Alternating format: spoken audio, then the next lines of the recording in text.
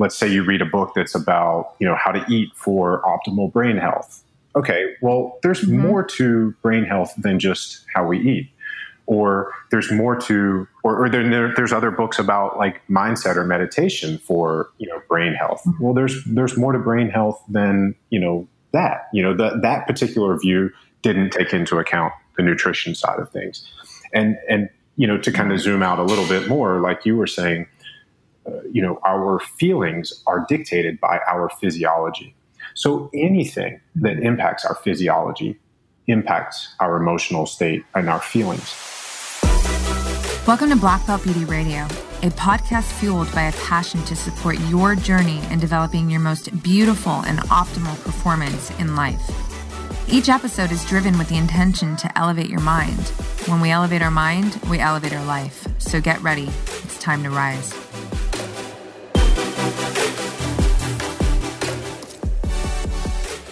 People, what's up? Welcome back to Black Belt Beauty Radio. You guys, I have a killer episode for you today. My guest is a total badass by the name of Ryan Munsey. So Ryan is the author of one of my most favorite books ever read to date called Fuck Your Feelings. I'm sure those of you who follow me on Instagram have seen me post several times on this book in the last several months because it's exactly that. It's one of my favorite books ever read. It has impacted me greatly. I've already given 5 or 6 copies away to some of my closest people because it's so valuable in my eyes. In addition to writing this incredible book, he is the host of the Better Human Project podcast, which is one of my top 5 favorite podcasts. It's all about high performance. Ryan is a high performer himself, so he does such a great job of bringing on all kinds of high performers in life, all different areas of careers. And he has conversations with them where he's able to tap into their mindset, their story, their process, and extract gems from all those different areas for us so that upon listening, we can be inspired by it and, learn and apply perhaps some of their strategies to our own pursuit of kicking ass in life. So if you don't listen to his podcast already, you need to subscribe to that and catch up on some episodes because they're epic. So aside from that, Ryan is a high performance consultant and a thought leader in wellness and personal development.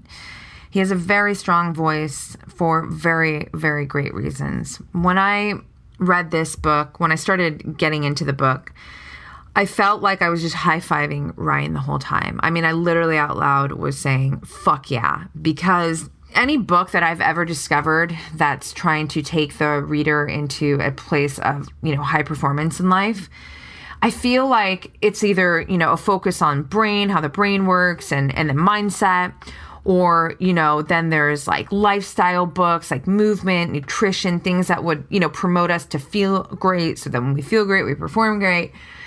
But Ryan's book is the very first of its kind that I've ever found personally, where he takes neuroscience, biology, gets deep into mindset, shares his, go-to tools that support a high performance life.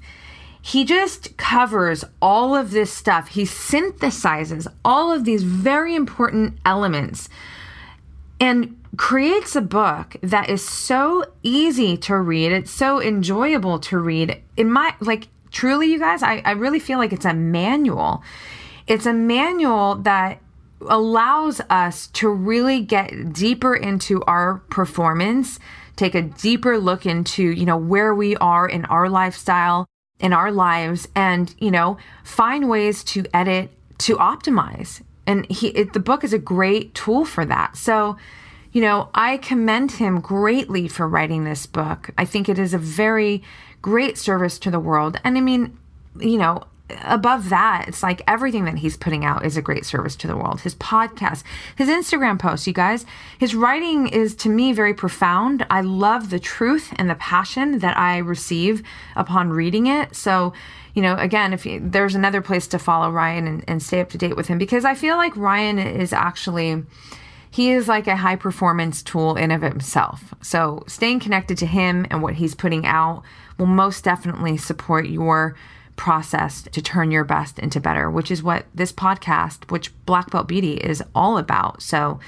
I'm pretty sure that all of you listening, have that intention. So I cannot recommend enough to stay connected to Ryan Munsey. If you haven't read his book yet, fucking Amazon that shit right now. Start listening to his podcast, follow him on Instagram.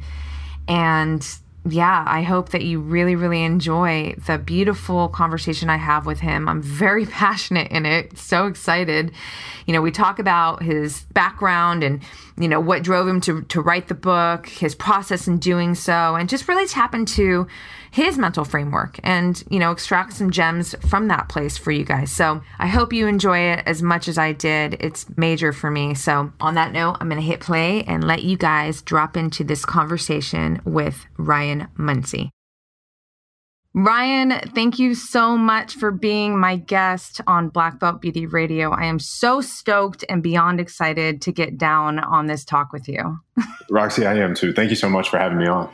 Yes. Okay. So we're going to drop in and I'm going to do something a little bit different. And hopefully I can read this recent post of yours that just resonated in my heart so deeply that I want it to be recorded on this podcast to keep it out there forever. If that's okay with you. And then we're just going to get deep and unpack it all. All right. Go from there. Let's do it. The nowhere between two somewheres. The space that most requires us to trust the process. It could last 0.2 seconds or 20 years, depending on the pursuit. Whether it's a new habit, a diet change, a fitness pursuit, or anything else, this is where we screw up most, the transition zone.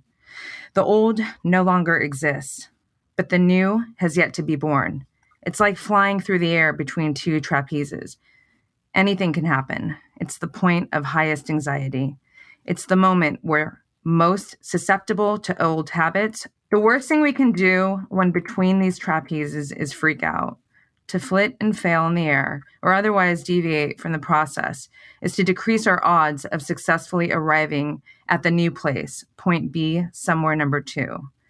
We must remain calm and trust the process if we are to successfully arrive at the new place, point B. Caveat, with more experience, a pro can course correct on the fly. This is not advisable for amateurs or newbies. Prepare a solid plan. Trust it. Execute with 100% commitment. Get to the new solid ground as quickly as possible. Then repeat for perpetual growth. Fuck those feelings of doubt, fear, and insecurity. Stay the course. Trust the process, assuming you had a solid plan. Well, listen, it wasn't perfect in my reading, but fuck, I love it so much. And damn, okay. So let me give this post a little bit of context. And it would be a disservice to say that this is 100% my thoughts. At the bottom of this post, I did say, there's a hat tip to both my wife, Donna, and some of this came from a conversation that she and I were having a few weeks ago as she was reading a book called Mastering Transitions. So we have had, and specifically Donna, my wife, has had an incredibly difficult last 6 months. She lost her father in February after a 2.5 or almost 3-year battle with cancer. And this is the first parent that either of us have lost. So obviously there's huge transition there. There's dealing with loss. There's dealing with transition in life post-father. We moved. She started a new job. And she hadn't quite started the new job the way, so she is an internal medicine physician, and the way her profession works, there's an extended credentialing period. And so she wound up having like 6 weeks off when we moved, which in theory sounds amazing, but for people like us who are always doing and, going 100 miles an hour, we don't do nothing well. So this transition of, we moved back to her hometown. So she lost her father. We've moved back to where she grew up. And originally the move was intended to be there so that she could help take care of him. So we've moved, we're in a new home. She's waiting to start a new job.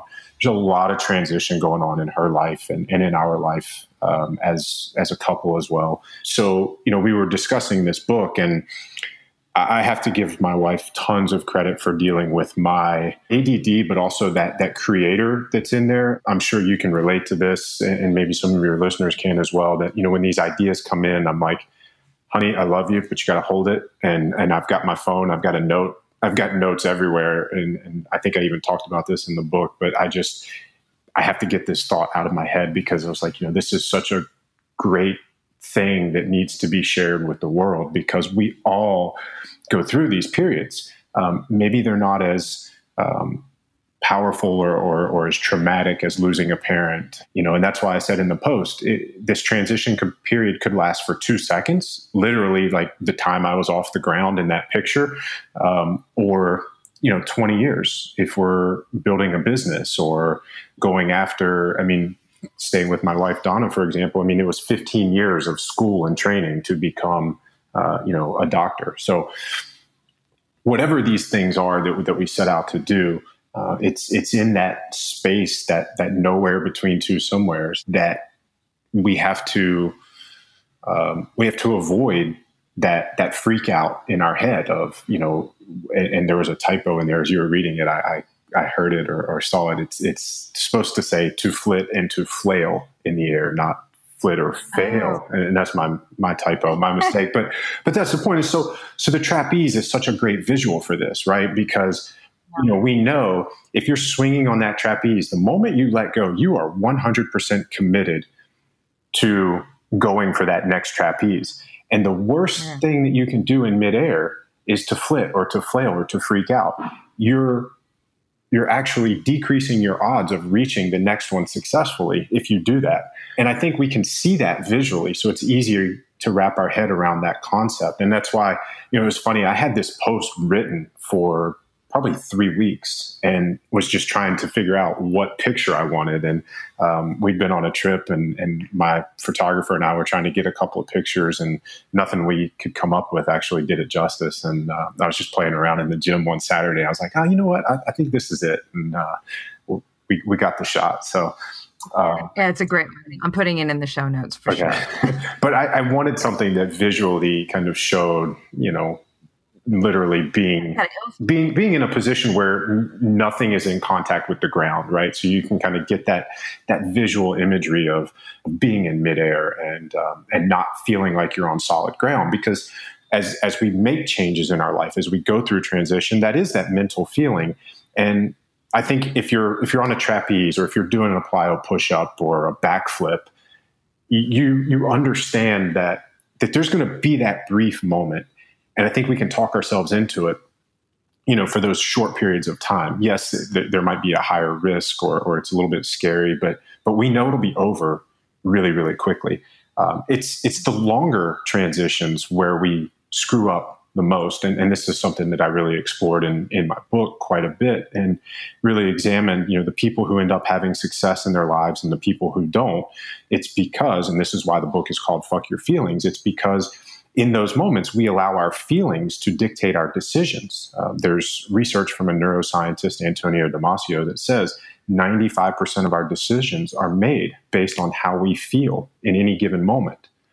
So if we go back to this snapshot of being between the trapezes, or that nowhere between the two somewheres, we're probably going to freak out. We're going to be scared. We're going to wonder, did we make the right decision? Should I have let go? Am I going to make it to the next one? In our trapeze example, we really don't have time for those thoughts to bite us. But if our pursuit or our transition lasts 6 months or 6 years, we have plenty of opportunities for our mind to kind of sabotage us and lead us away from what our stated goal was.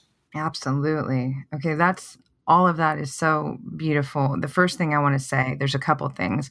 I trust that your wife, she sounds amazing. I trust that she's doing better and stronger now. I like trust over hope. Yes. Personally. Yes. Well, thank you. Yes. She is. She has started the new job and we're settled in the new house. And it's, I don't know what you can say about losing a parent to cancer. I know I've seen it firsthand, so I know it's awful. And if other people are out there dealing with it, I know how hard it is. So, but no, we're mastering the transition. Let's put it that way. There's this track by Pharrell Williams, and it's called Can I Have It Like That? I don't know if you're familiar with it, but I trained to it. It's really dope.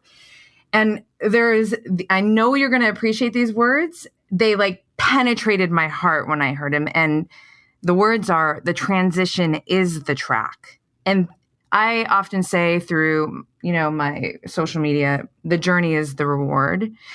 That transition, I feel like that's where we get to learn so much about who we are, learn/create, so like discover and create. And I mean, that's where I feel like that's where it's at, because once we get to that once we get to the other side, I mean, that's amazing in of itself, but it almost feels like the bonus, because everything else, the process is everything.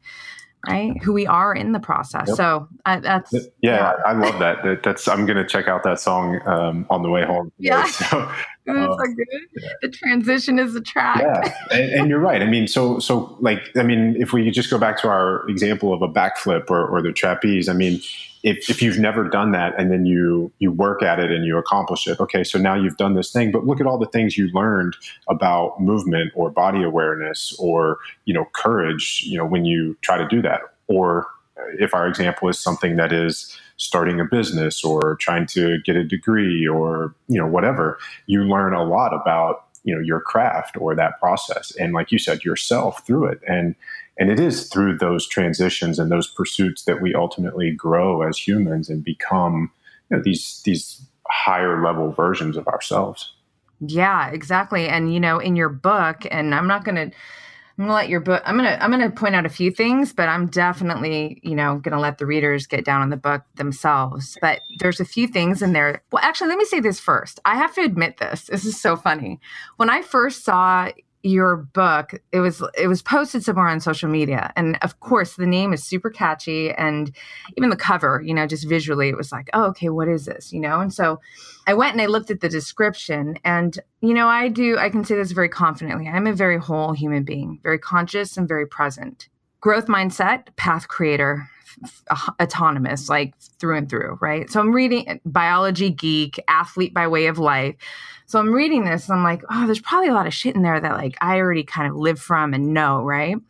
But then my dad actually had said something to us when we were kids, and he's very, very smart, very prolific. My father's like a modern day philosopher. He's crazy smart, but he had said to us, like, even if you know something and someone's going to share what you know with you, listen to them. You might know it better. You might know it differently. Just let them speak, basically, right?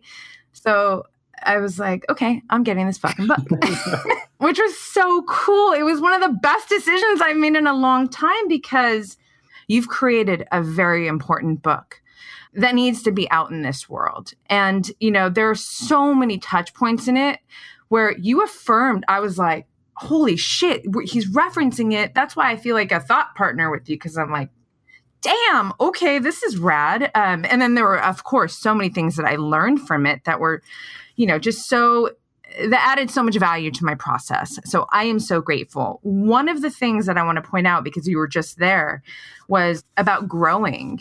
And, I have said this for a long time. I feel like if we're not growing in our life, we're just essentially dying slowly. That's kind of always how I've, phrased it.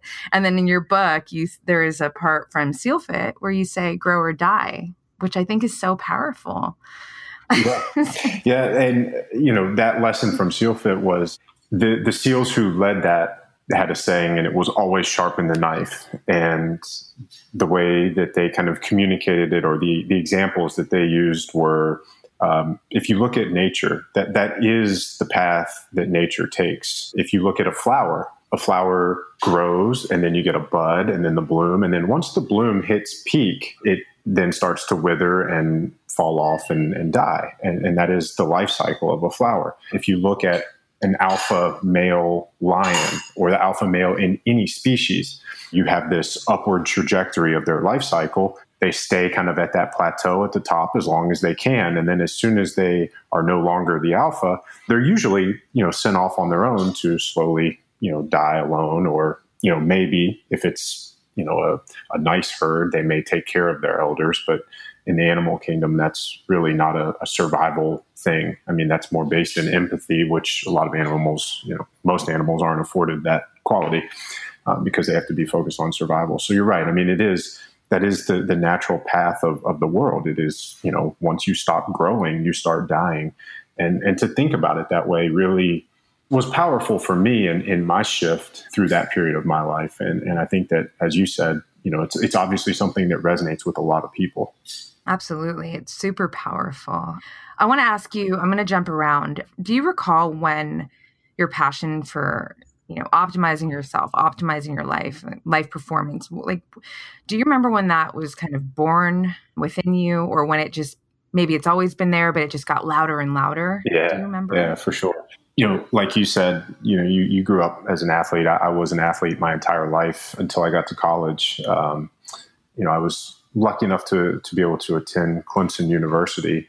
I was not a good enough athlete to play sports at that level, but my best friend from home was, and he was on the track team there and ended up winning the ACCs 7 times as a high jumper.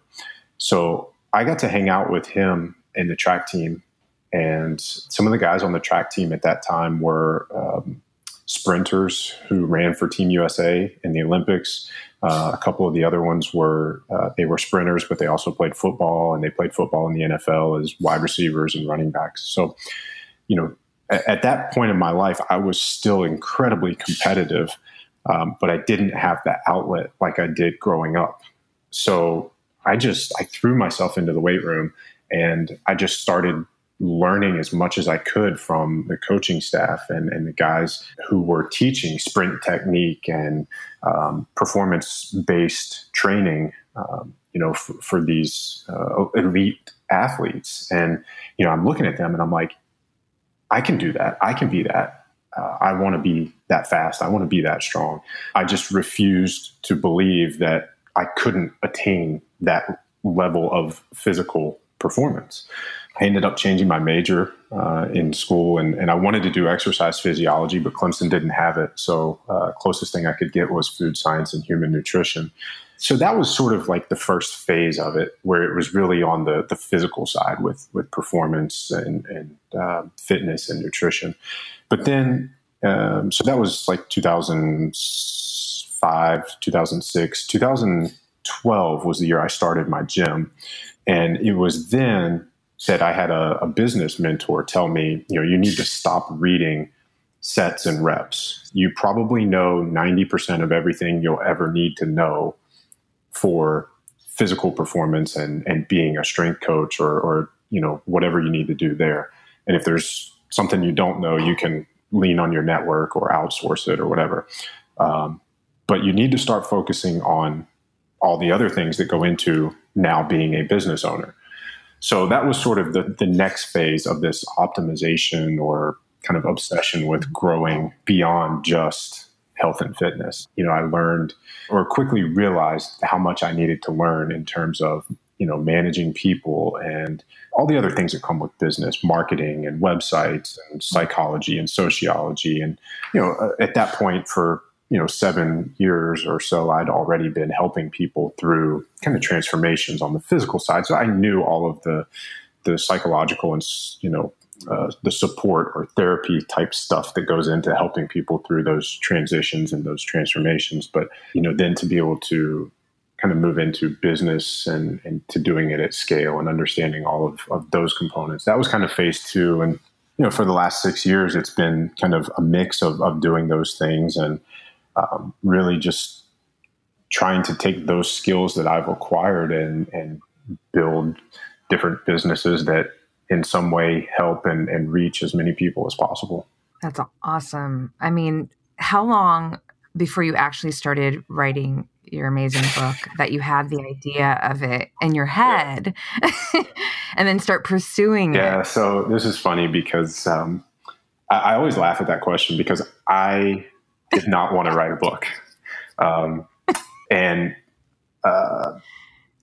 the day that this book launched, I made a post and I said, this is the hardest thing I've ever done. And it truly is. I hated every single minute of sitting down and writing it, but it was just something that at that point I knew had to come out. And, I got goosebumps earlier when you were talking about, creating, a valuable work and something that is, very important, because that means so much to me, because that was the approach I took when I finally decided I was going to write a book.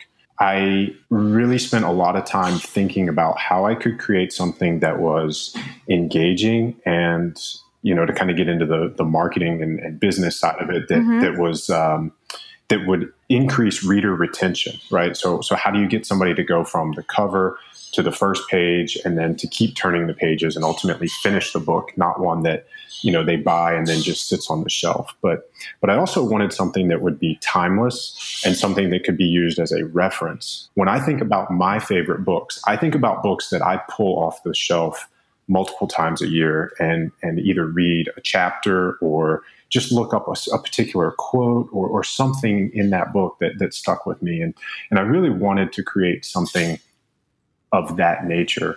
I didn't want to just write a book because everybody's writing a book these days. And, that's kind of why I laugh, I guess coming back to the beginning of when did I know I wanted to write a book? I had been told by several people for a few years that I needed to write a book, that was the thing that was going to get me from, where I was to where I wanted to be in terms of authority or whatever you want to call it. And I didn't want to do that because I hate writing. Like, I love writing little posts, like a blog post or what you might call a long Instagram caption. But for me, the way my brain works, to string a whole bunch of those together into something that is cohesive, that's just agony for my brain. I was not digging that idea. And like I said, I didn't want to just write a book because you're supposed to write a book.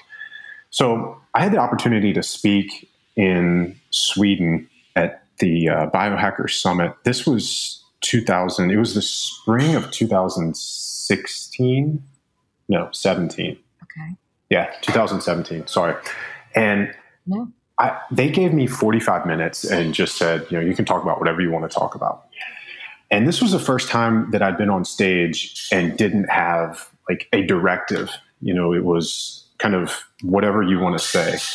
And ultimately what I spoke about was what became sort of the foundation of the book. I remember that was where I first found the research that 95% of our decisions are made based on how we feel. I talked a lot about states versus traits, the climate versus weather analogy, some of the things that are sort of in the preface or the very beginning of the book that kind of lay that foundation. And I want to pick those apart with you a little bit later. Yeah. I'd be happy to. So it was funny because when I gave that presentation, there was another keynote speaker there who I was really excited to see. He actually sat in and listened to my talk. And when at the end, I said, are there any questions? And somebody asked a question, and then this guy raises his hand, and I'm like, oh shit, is he going to like blast me, or is he going to ask some question that I can't answer? It went well. He asked a question that I answered. And then afterwards, he came up and found me as I was leaving the stage. And he was like, that was the best talk here. And so the next day, all the speakers and some of the other people get to hang out at this event. And we spent a lot of time together. And, he was the one that really told me, look, there's a lot in there. Every slide had hope and help. And, you need to, turn this into something bigger. So he convinced me to write a book, or that it could be turned into a book. And so there was a long flight home from Sweden back to the U.S. And by the time the plane landed in the U.S., I had the outline for the book. Wow. So that was, and that's the other thing about me is, and you can probably tell once you've read the book that like once I have an idea for something or decide that something's going to be done, it gets done. And that's so amazing. By the time we landed, I had the outline. That was spring of 17. By July 4th, I was back in New York with him to meet with a literary agent. So between the spring and the 4th of July, I'd done the book proposal, which was agony, but incredibly worthwhile because, you have to basically create a business plan or a marketing plan for the book. which definitely paid off this year when the book came out. But then through the rest of the summer, I locked myself in a room and finished the book. And it was actually the month of August that was the worst, because I said, the first draft is going to be finished by Labor Day. And I just remember every single day in August, I didn't do anything else. I had all the podcasts were recorded up to a certain point where I didn't have to record any shows. Everything else was just kind of like, do the minimum to get by. And I would get up at like 6 or 7 in the morning, take a cold shower. I'd be in front of the computer within 30 minutes. And then I would do Pomodoros and write until 3 or so in the afternoon. And my brain would just be mush. And that was it. I got it done. Thank you again, because this book is truly a service. It's like how I kind of frame it is that it's a manual that helps the reader align with, our highest performing self, and then to operate and create life from that state of being. And so there's a few things I'm going to kind of just throw out there. Well, one is it's almost like just to go back to when that man told you, I think you should write a book. It's funny. And then you write the outline on the plane. I kind of received that as if the book was already within you, you just needed that, like that man or whatever, that whatever could have been that man. It could have been something you read it, but he was the person that just tapped into that part of you. And then the book was just like, I don't know. That's how I receive it anyways, which is, I don't know if that resonates, but that's how I receive it, which is rad. I think you're not wrong on that. I mean, it's one of those things where, we all have the people that we interact with in our lives, they get sort of snapshots of us, right? But for us, we live in our own minds all the time. So, these other people, like I said, had been telling me I need to write a book, they had their snapshots of me, and they see these certain things that are like, if he could just put these together, and I'm trying to kind of phrase this in a way that listeners can apply this to their own pursuits or what they're trying to accomplish in their life. But, he was just maybe somebody that me hearing it from him, I believed it, or I don't want to say I bought into it, but, a lot of times those other people were my friends. Whereas now it was coming from somebody that I'd never met and I had a tremendous amount of respect for. And I was like, well, if he would say that, then maybe everybody else is right. And they weren't just trying to make me feel good because they're my friends. So let's see what happens with this. And I'll just also just say his name. This man who is responsible for this coming into the world is Chris Dancy. And he has a book coming out later this year. It's called Don't Unplug. And I promise you it's going to be a bestseller when it comes out in September. He's already booked on Oprah and Ellen. So. Oh, wow. Okay. No big deal. No big deal. No big deal. That's amazing. Yeah. I think the other thing that I want to point to before I go into some other directions is that I think one of the most powerful things you said about that moment too is that you decided, and I really do believe that that's, there's power in decision, right? And then that it creates the momentum. So, okay, when you said that, I forgot the doctor's name, or neuroscientist, yes. Is that Antonio Damasio, okay. Neuroscientist. Mm-hmm. So I have to tell you that I don't know how long ago. This is before I dove deep into biology, and I'm a total geek, and I know some shit, in that realm. I love nutrition. Like I feel like Dr. Rhonda Patrick is my biology teacher.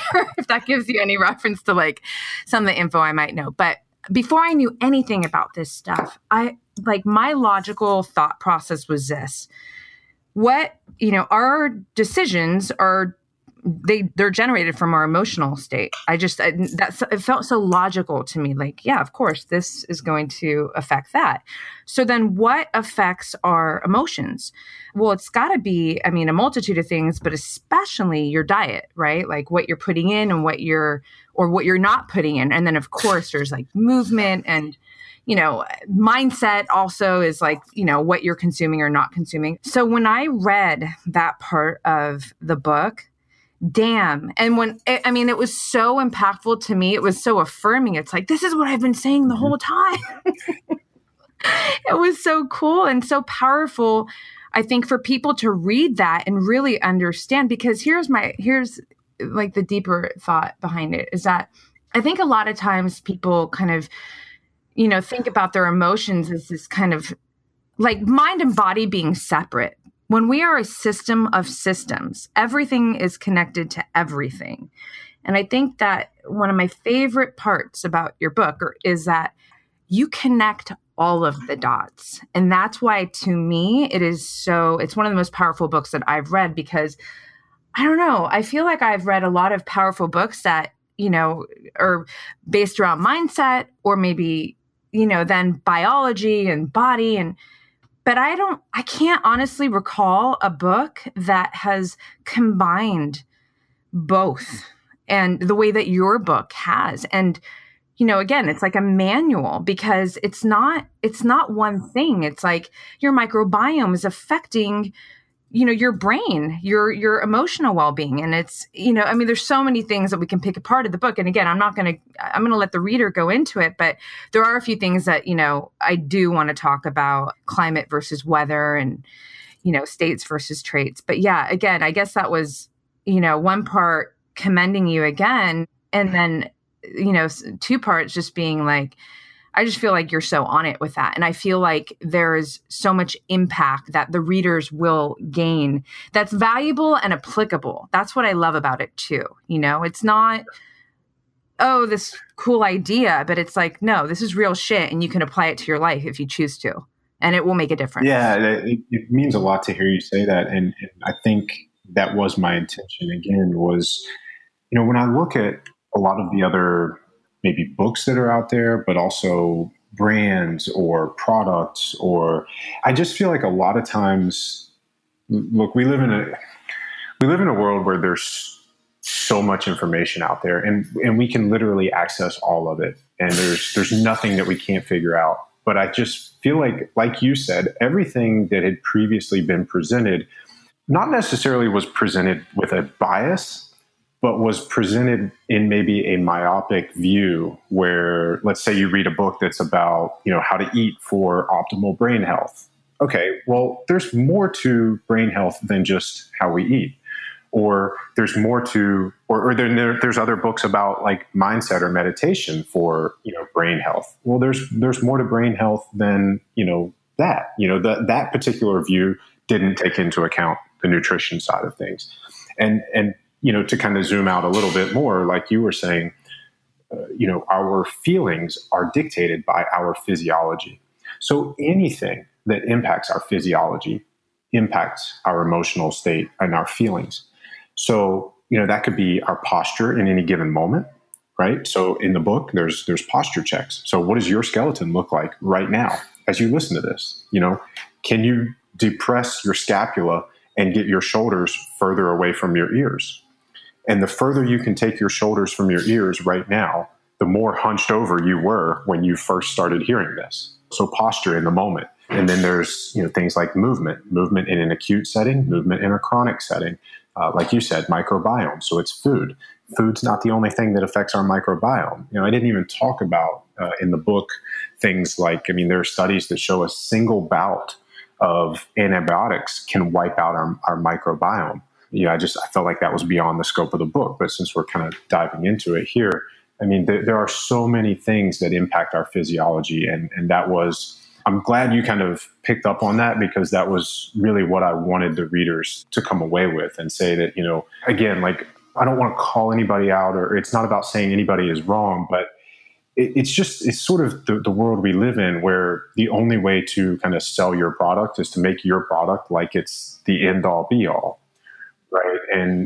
And I don't think anybody is trying to intentionally be malicious with that, but we wind up with these dogmatic beliefs that, you have to swing a kettlebell, or you have to do body weight, or you have to do CrossFit, or you have to do Olympic lifting, and that's just in the fitness realm. Right. But it's, you have to eat keto, you have to eat paleo. Well, there's just, you can't tell me that the people who are succeeding with one and the people who are succeeding with the other, they both work.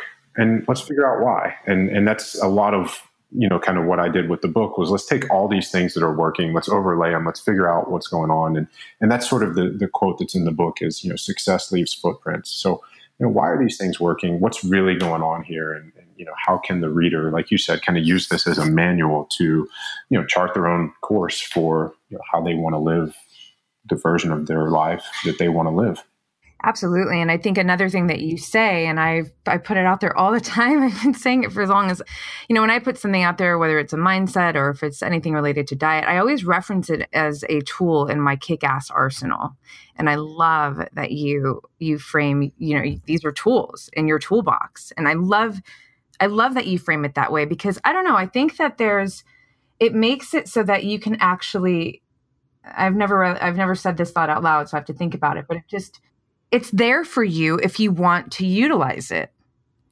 It's right there. You just have to, you got to do some work, but it's there for you. And I do love that, planting that seed in people's minds, and you do it so greatly in this book. Well, I have to say that the original intent with phrasing as tools, way back in the early part of my career when I was reading, in the fitness side a lot, that's where I first heard that was, looking at exercises or training implements as tools in your toolbox. And so that's where that had always kind of been in the back of my mind. But, the truth of the matter is, when I wrote the book, I had spent the previous few years in the biohacking world, and I really wanted to avoid using that term. I didn't want my brand or my book or anything I was talking about to be kind of associated with biohacks. So I was trying to think, what is a more appropriate word? And, that's where the tools in the toolbox thing came from. And, the fact that it can be explained so eloquently as you just did, as to say, and I think Tate Fletcher was somebody else who said it very similarly when he was talking to me about it after reading the book, was,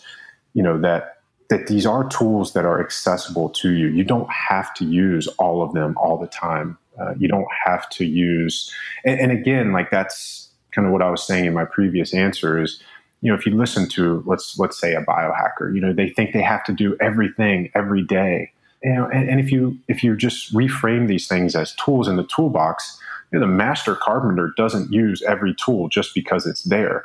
He uses the right tool for the job at that time, to build the house or to build the thing he's building to the best that it can be done. If he doesn't have the tools in the toolbox, he can't produce the best work, or she.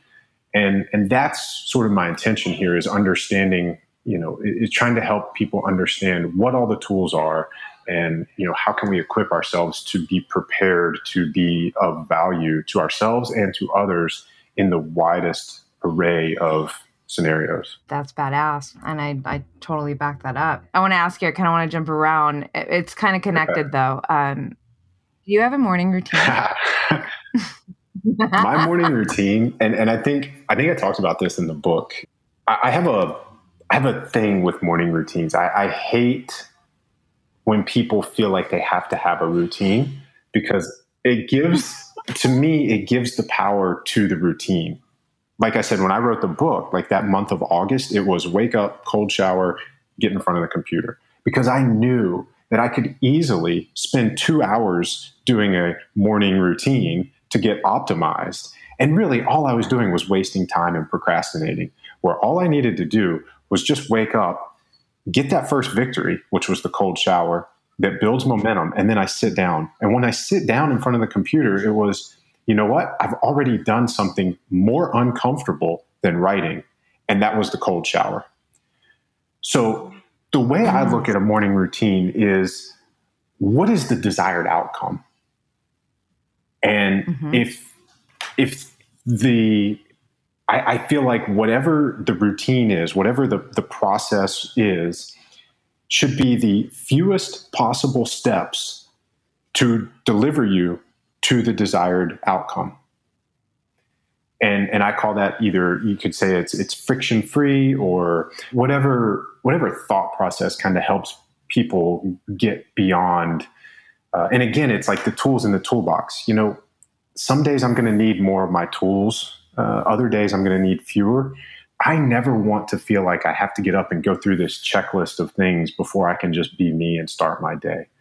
Yeah, man, you just said it so perfectly, because I was thinking about this before our podcast, because I certainly have, it's almost like the word routine sucks, but I have a ritual. Maybe that's a better word. I don't know. But I have a process in the morning. We'll say that I've had for for so long now. And it's pretty much two things. It's writing. I've been writing my whole life, and it's and that in my writing, it's connection to self. And I value that immensely. It's like dessert to me, you know? So let me just jump in and say that you have a purpose for it that serves a greater, I don't want to say greater good or maybe greater purpose, but it is connection to self. Yeah.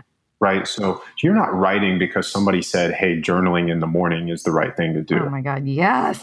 Or you're not doing it. You know, that's your version of grounding. Like, you don't have to go barefoot in the grass and stare at the sun to ground.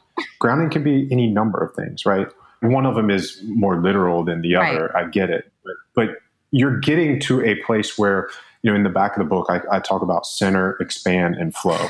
And so grounding is a version of centering. You're doing the writing to center so that you can be you and then go from there. And be present throughout the minutes of my day, which is the only way that I want to be operating my life from. It's part of my interpretation of what real success is, but we'll go there later. But yes, thank you for expanding that, because it's truly how I prime myself, and it's a joy for me.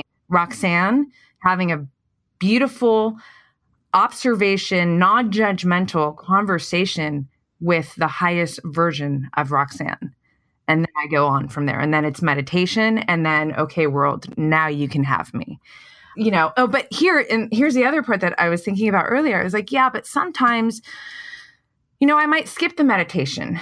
Rarely do I skip the writing. But maybe I got the meditation from the writing. And I think the point that, you know, is that I want to make that's in alignment also to what you were saying is that there's no rigidness, you know, it's not, got to do this, got to do that, or else it's like a fail. No, I'm going to flow with what I'm feeling. And I think that also, that's what allows us to stay in alignment. And it's not, rather than feeling like it's, you know, checking something off the checklist. I think that's so important, because I think that oftentimes, and I love that you're an advocate of this as well, and you put it out there through, you know, your voice, through your writing. And I think it's just important, because I think that what it ultimately does is, you know, it puts power within people, right? Well, and that's the very first thing I said about why I don't like routines, is that, you know, if we feel like we have to do these 5 steps every single day, that now that thing is what is powerful, right? So if I have to do these 5 things to be optimized, and then I'm ready for the day, and then let's say the next day I don't get to do those things, already in my head I'm saying I can't be the best version of me. And to me, that's where the real danger is. And like you said earlier too, the other side of this is the word routine. I mean, at some point, no matter how jazzed up about this routine you are when you start it, at some point it's going to become a monotonous routine that you sleepwalk through, and it probably will not elicit the same effect that it did on the first day. So yeah, I kind of cringe when I hear or see people clinging to some arbitrary routine. Totally. Clinging is a great word. It's like I'm wearing my Bruce Lee tank top right now. It's like, do not cling. When you cling, you cannot be in surrendered and state and flow. And that's, you know, that's where that's why I love too, at the end of the book, how you said center, expand, and flow. Man, I mean, I can't high five you enough, because I just, you know, it's very powerful. And I can say it's so true, but this is my perspective. But I think the better way to frame it is there's a lot of value in that. And, you know, and if people, you know, choose to, if they're awake enough to really kind of take it in, I feel like, you know, they would agree right now. Sure, all your readers do. Okay, to move around, because I'm being conscious of your time. Journaling. So is journaling something that you do actually? I'm curious about that. My version of journaling is, if you looked at my phone, I use Evernote and I use the Notes app. And I think both of them have somewhere between like 500 and 600 entries. And some of them are notes from calls. Some of them are to-do lists. But I would say a good 20 to 30% of those notes are things that could potentially be turned into blog posts or emails or versions of things that go into books. I don't have a structured practice of sitting down at a particular time and putting thoughts down. My brain is one that just randomly something will come into my head, and I've just gotten into the habit of I'll usually open my phone and just voice dictate whatever that stream of consciousness is, and then hopefully go back by the end of the day and at least type that out, because there's a lot of notes where I'll go back and it's just this voice dictation and it never gets it right. So I have no idea what I was thinking or saying. And whatever it is just lost to the universe. But that's sort of my, it's just, I've been, like I said earlier, we all live in our own heads, and I've had to deal with what's between my ears for 30 something years. And I've started to try to figure out, how it works. So yeah, I don't have a structured practice, but I do. And like you were saying earlier with your writing daily, I have found that over the last few weeks, once the book was out, I just said, I'm done writing for a while. But over the last few weeks, I have kind of gotten back into, writing posts or, reading some of my old writing and kind of elaborating on some of those thoughts. And there is something very meditative and very centering about that practice. Absolutely. And you're such a great writer. I mean, I don't know if it's something you've done your whole life, but your voice, it certainly resonates with me. And that's really important. There's a difference between, like your speaking voice and your writing voice, right? And I can pick up on what I like and maybe I'm not so drawn to in both, with people. And your book, the writing in your book is very reverent. It's very strong and it's powerful. And I really appreciated that. But your posts as well on Instagram, like that's why we had to start the podcast with one, because it's, the words are, they're just so, it's an art form. It really is. To be able to write, it's funny you mentioned like writing and art, and I'm a person who my entire life I excelled in math and science, and I went to a special high school for math and science. I majored in 2 different sciences so that I wouldn't have to write, and of course that backfired on me because not only do you have to attend labs, but you have to write lab reports. So if I could do college again, I would not major in the science, but. It's funny that, I had this whole plan of what I was going to do for my life. And then it ended up, going the route that it did. And, even majoring in a, basically a dietetics program and essentially I would be an RD, then, working in a gym and being a personal trainer, a strength coach, owning a gym. But what I found out was if I can't communicate this information, I can't help people. So, I learned that I had to be able to communicate it first one-on-one in personal training sessions. Mm-hmm. And then it became, how do I communicate it to groups in class settings? And then it was, now I'm writing for magazines or websites, so you have to learn to write and to communicate that way. And then it was, writing through ads or different things to promote the gym and to get people into the gym. And it has definitely been something that has evolved over 15 or 20 years. And I never would have considered myself an artist or a creator, but over the last few years, I've really embraced that. And that is probably how I would define myself now. And I love the creative process and thinking of things as art. Yeah, I really, to me, it very much is. That bridges me, actually. I have a question. What would be, it's kind of random, but not really. 3 of the most impactful books, just off the top of your head, that you've read, that have expanded your mind in your life? Oh, wow. I could go so many ways with this question. I'm sure. So I did an Instagram story thing about this the other day, but I love autobiographies and specifically, or they don't even have to be auto, but some of them are biographies, but, about people who have excelled throughout their entire life. And 2 that really stood out to me. One of them was called You'll Know I'm Dead When I Stop Talking, or maybe If I Stop Talking, You'll Know I'm Dead. But it's about Jerry Weintraub. That's his autobiography. all he did was manage Elvis and Frank Sinatra and Led Zeppelin. Yeah, he made all the Ocean's movies. But so I was just telling somebody about this earlier today. So everybody knows, most people who are familiar with Elvis know his manager was a guy named Colonel Tom Parker. Well, this guy, Jerry Weintraub, wanted in on, helping Elvis. And whenever he decided he was going to, help him or become part of the team, he called Colonel Tom Parker every single day for 1 year before he finally got a yes. And that's just like, so when I read these autobiographies, I'm like, how did these guys build such incredible, lives and do these amazing things? And it's like, they did the shit that most people wouldn't do.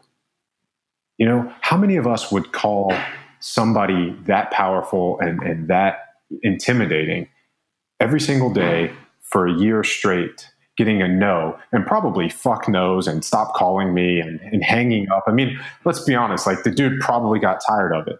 It probably got worse before it got better, but he still kept calling. So that's one. Another one that I recently read along those lines was about a guy named Kirk Kerkorian.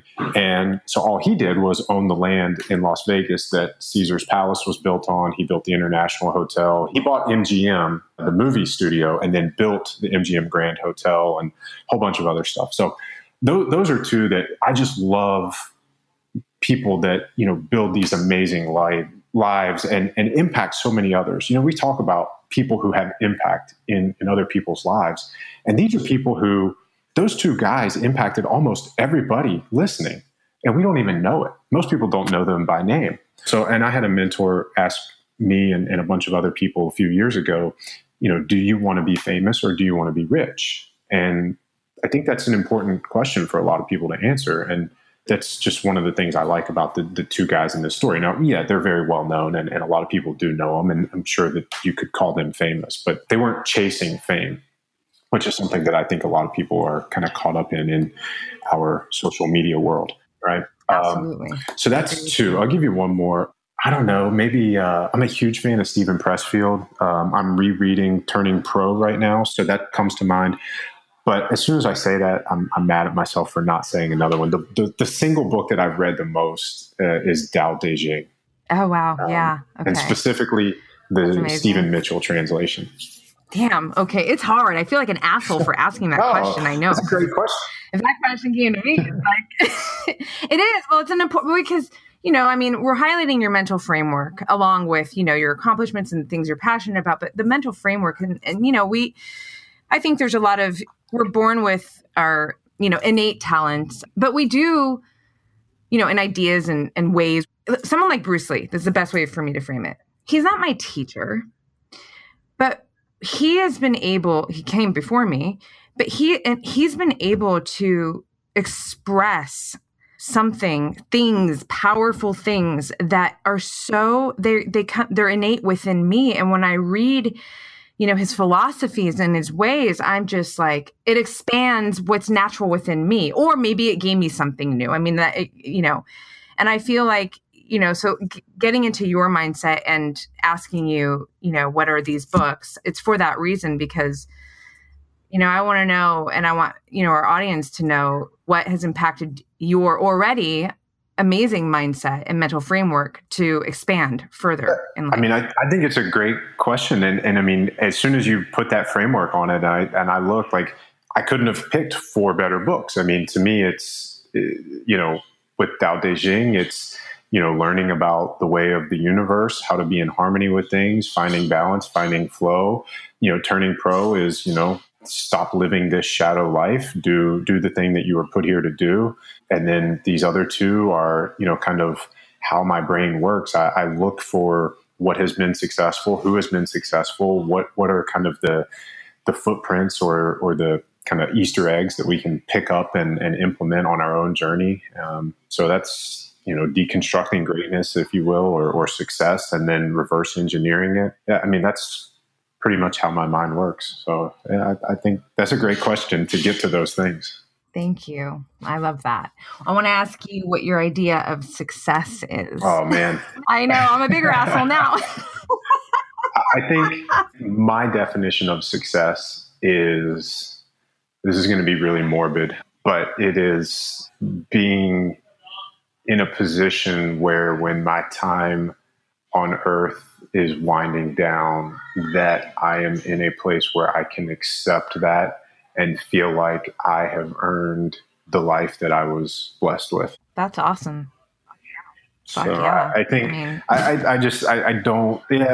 think a lot of people want to put some number on it or some material thing. And I think this is in the book. I can't remember what got cut and what stayed in the book, but I think, when we define success by somebody else's validation, we cede that power to other people to define us as successful or not successful. And ultimately, it has to be the opposite. It has to be intrinsic. Whatever our individual definition of success has to be something that we control, not other people. We have to live to make ourselves proud, and at least that's the way I think. No, absolutely. I am so aligned with that. I feel like the word that is just screaming in my mind right now is authenticity.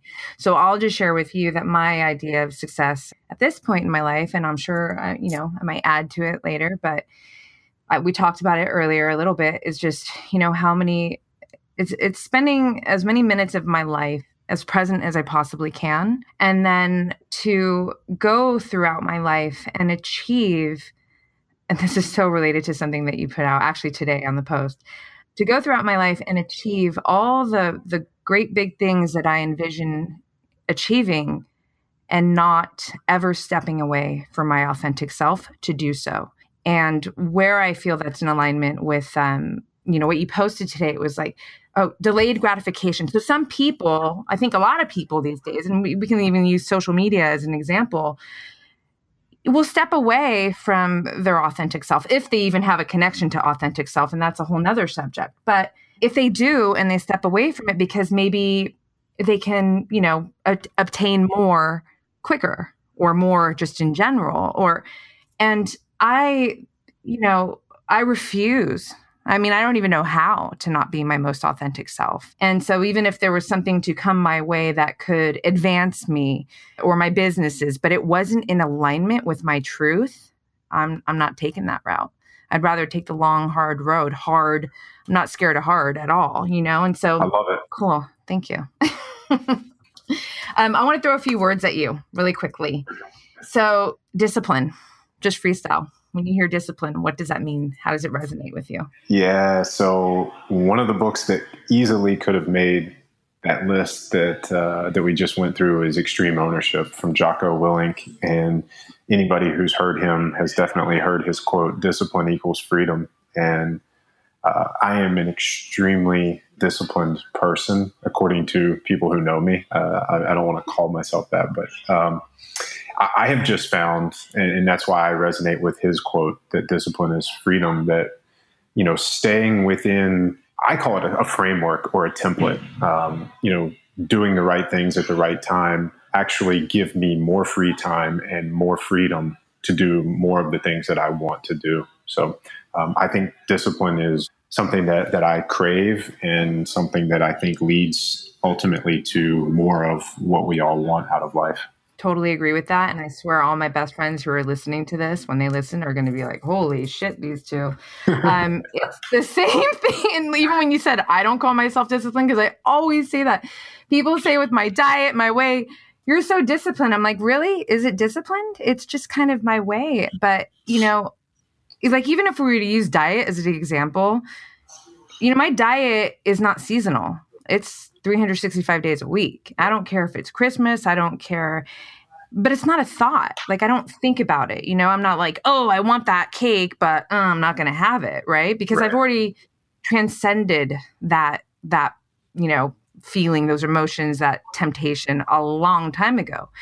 And so, yes, some might view it as, discipline. But for me, I'm like, gosh, I'm so liberated because I don't have to use my mental capacity, like to negotiate. Yep. That's such a great point and so well said. Yep. Thank you. Yeah, Jocko's a man.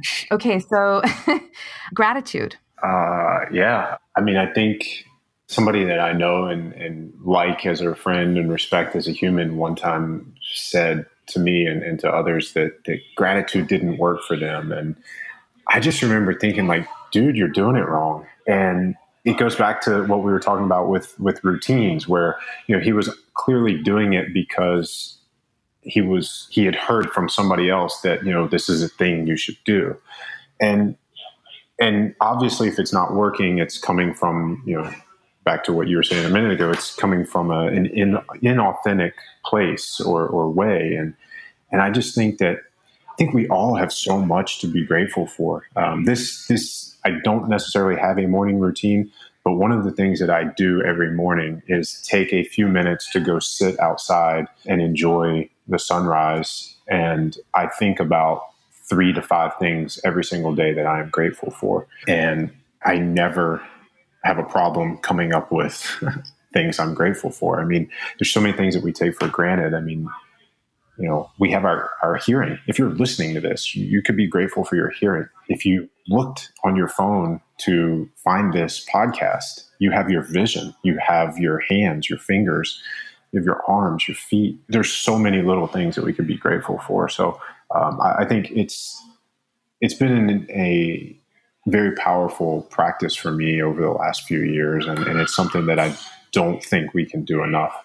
I agree. I think it definitely fertilizes the path, or how do I frame it? I know I've said it in my writing, but I do feel like appreciation, gratitude, it allows us to keep moving in a desired direction. It's like, I have this came to me, however funny this might sound, but came to me in meditation one day. Wherever we're looking is where we're going, and I do believe that when we look to the things that, we're grateful for, I mean, there's no failing in that, you can't lose there. So just, it's a great feeling momentum. Cool. So the next word is challenge. Seek them. Yeah. Yeah. Oh man. Somebody said this and I don't, I'm sure many have said it, but I mean, I think like what we were saying earlier about, when you stop growing, you start dying and the brain, the body, humans need challenges to continue to grow and evolve. And that's where all the magic is.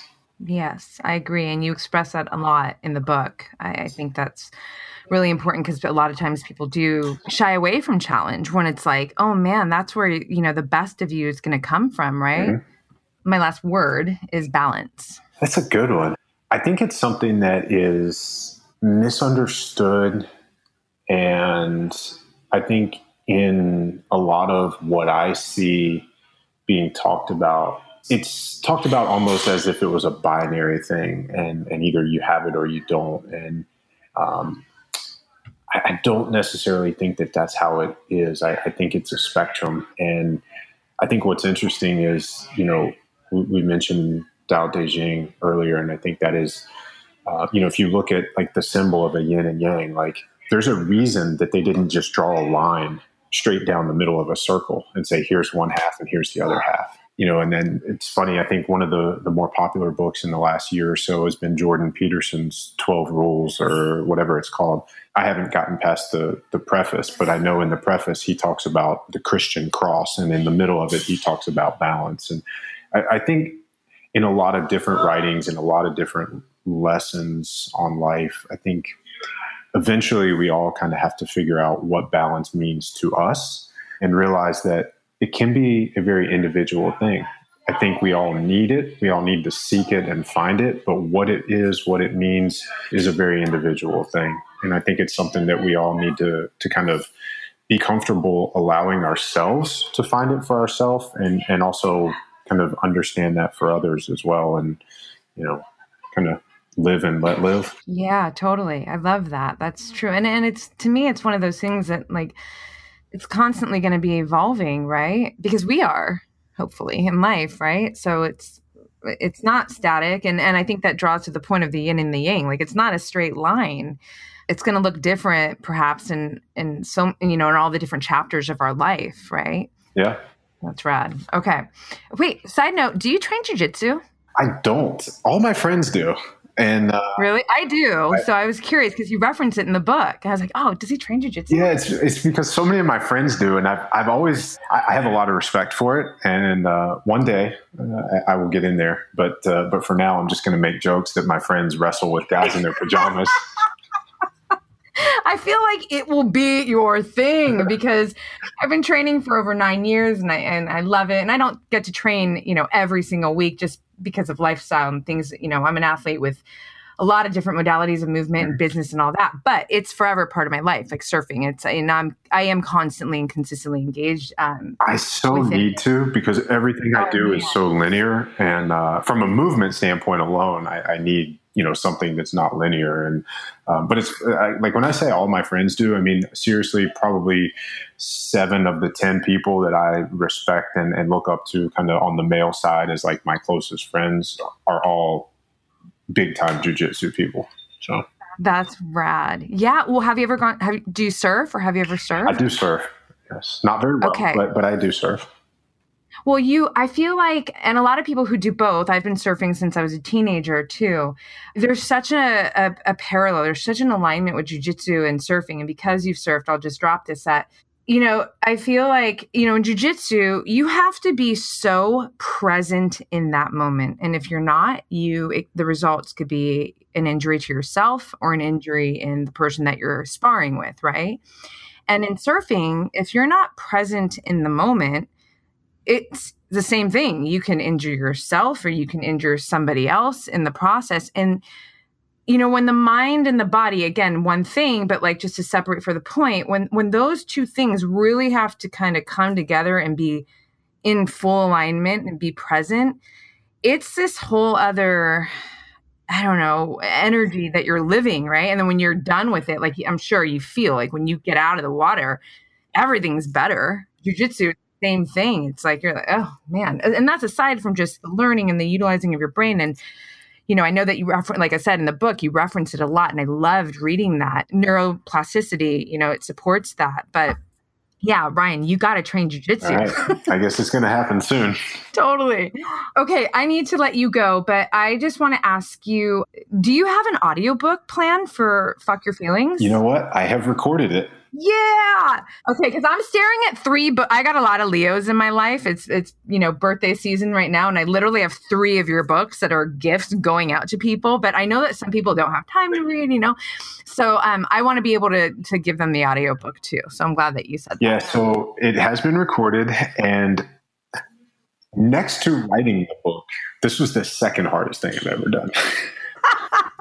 So, oh man, I can't tell you how many sentences I had to re-record because I cracked my knuckle while I was saying it, and that comes through. And it was awful. So anyway, it will be available very soon. I also consume books better on audio. So for all of the audio files out there, I apologize for not getting this out sooner, but it's coming.